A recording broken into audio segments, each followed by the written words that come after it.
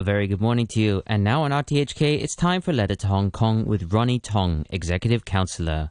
The following program is a personal view program. Let's be totally frank. The magnitude of negative reaction of most Western countries led by the US to the Hong Kong national security law took everyone by surprise. Surprise because it is difficult to see any real rational or legal basis behind such reaction. There are two major accusations, neither of which can withstand scrutiny. First, the national security law violates, in quotes, the Sino-British Joint Declaration. Secondly, the freedoms of Hong Kong people are thereby curtailed. Let's look at each of these accusations in turn. I don't wish to call the alleged violation of the Joint Declaration absurd, but it is hard to find a better word.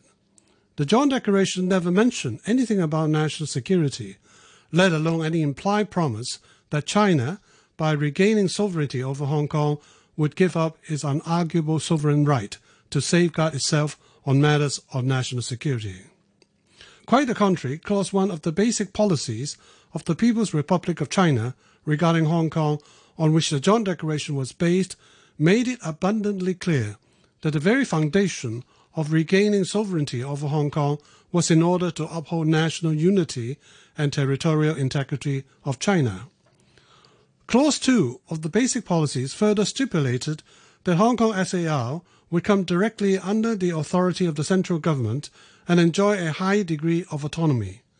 But that doesn't mean that Hong Kong could somehow thereby usurp or displace the central government's power to legislate in relation to matters of national security. This is not surprising, as even in Western countries, matters of national security is the responsibility of the central or federal government rather than that of the provincial or state government, let alone a city government. So what violation are we talking about? The second accusation about perceived erosion of the freedoms of people of Hong Kong is equally difficult to understand. Yes, Clause 5 of the basic policies did mention that the freedoms of the people of Hong Kong would be ensured by law. In Part 13 of Annex 1 of the Joint Declaration, China explained that the Hong Kong SAR government, and I quote, shall maintain the rights and freedoms as provided for by the laws previously in force in Hong Kong, close quote. Such rights and freedoms were never meant to be capable of overriding national security. This is because even before resumption of sovereignty by China, the British colonial government had already enacted various national security laws in Hong Kong, protecting the UK government, which directly impacted on the freedoms and rights of Hong Kong people in relation to crimes like treason, sedition, official secrets, and the like. In other words, even under British rule, the rights and freedoms of the people of Hong Kong had already been subjected to national security limitations. The Joint Declaration accepted this from day one, so why is Britain now reneging from this understanding? In any event, this whole concept about freedoms and national security being in conflict with one another and cannot coexist is archaic and misconceived. In this respect, Americans should know better than anyone. Isn't it their very past President Roosevelt who said, and I quote, order without liberty and liberty without order are equally destructive, end of quote. Where is order if there is no national safety? The modern concept of freedom is never without limitation. One only needs to look at the International Covenant on Civil and Political Rights, the ICCPR, to understand this. All freedoms mentioned in the ICCPR are subject to limitations by reason of national security and the other public and private interests. Ask any government and they will tell you the same. They only say it differently when it comes to China. If this is not double standards, I don't know what is. If we properly understand the concept of freedom, we will also understand the Clause 1 of the basic policies, emphasizing on the importance of national unity and territorial integrity is never in conflict with Clause 5, which underlines the importance of Hong Kong people's freedoms and rights under the one country, two systems. In fact, safety of the nation on the one hand and freedoms and rights of the individual on the other are but two sides of the same coin. We need to strike a proper balance, And that is exactly what the Hong Kong national security law is trying to do.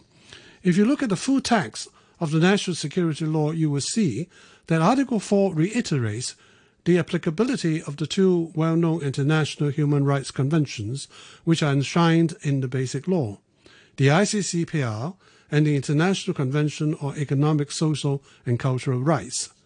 Article 5 also sets out common rule of law principles safeguarding the rights of the accused. What is more, unlike archaic treason laws of the US and the UK, which are still enforced today, the primary offences under national security law are well defined and in line with modern-day requirements of such offences.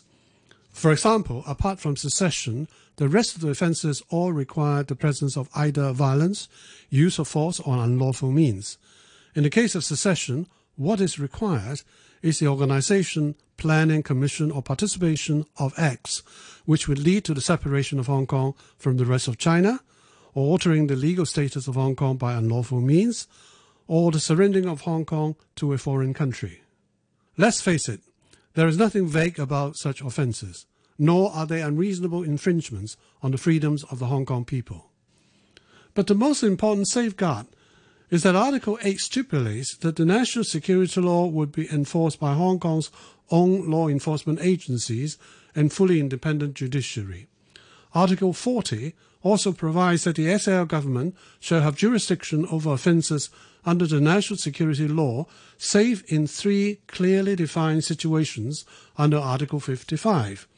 These 3 situations are, first, where due to involvement of a foreign country or external element, meaning Taiwan, a case is too complex and difficult for Hong Kong to handle.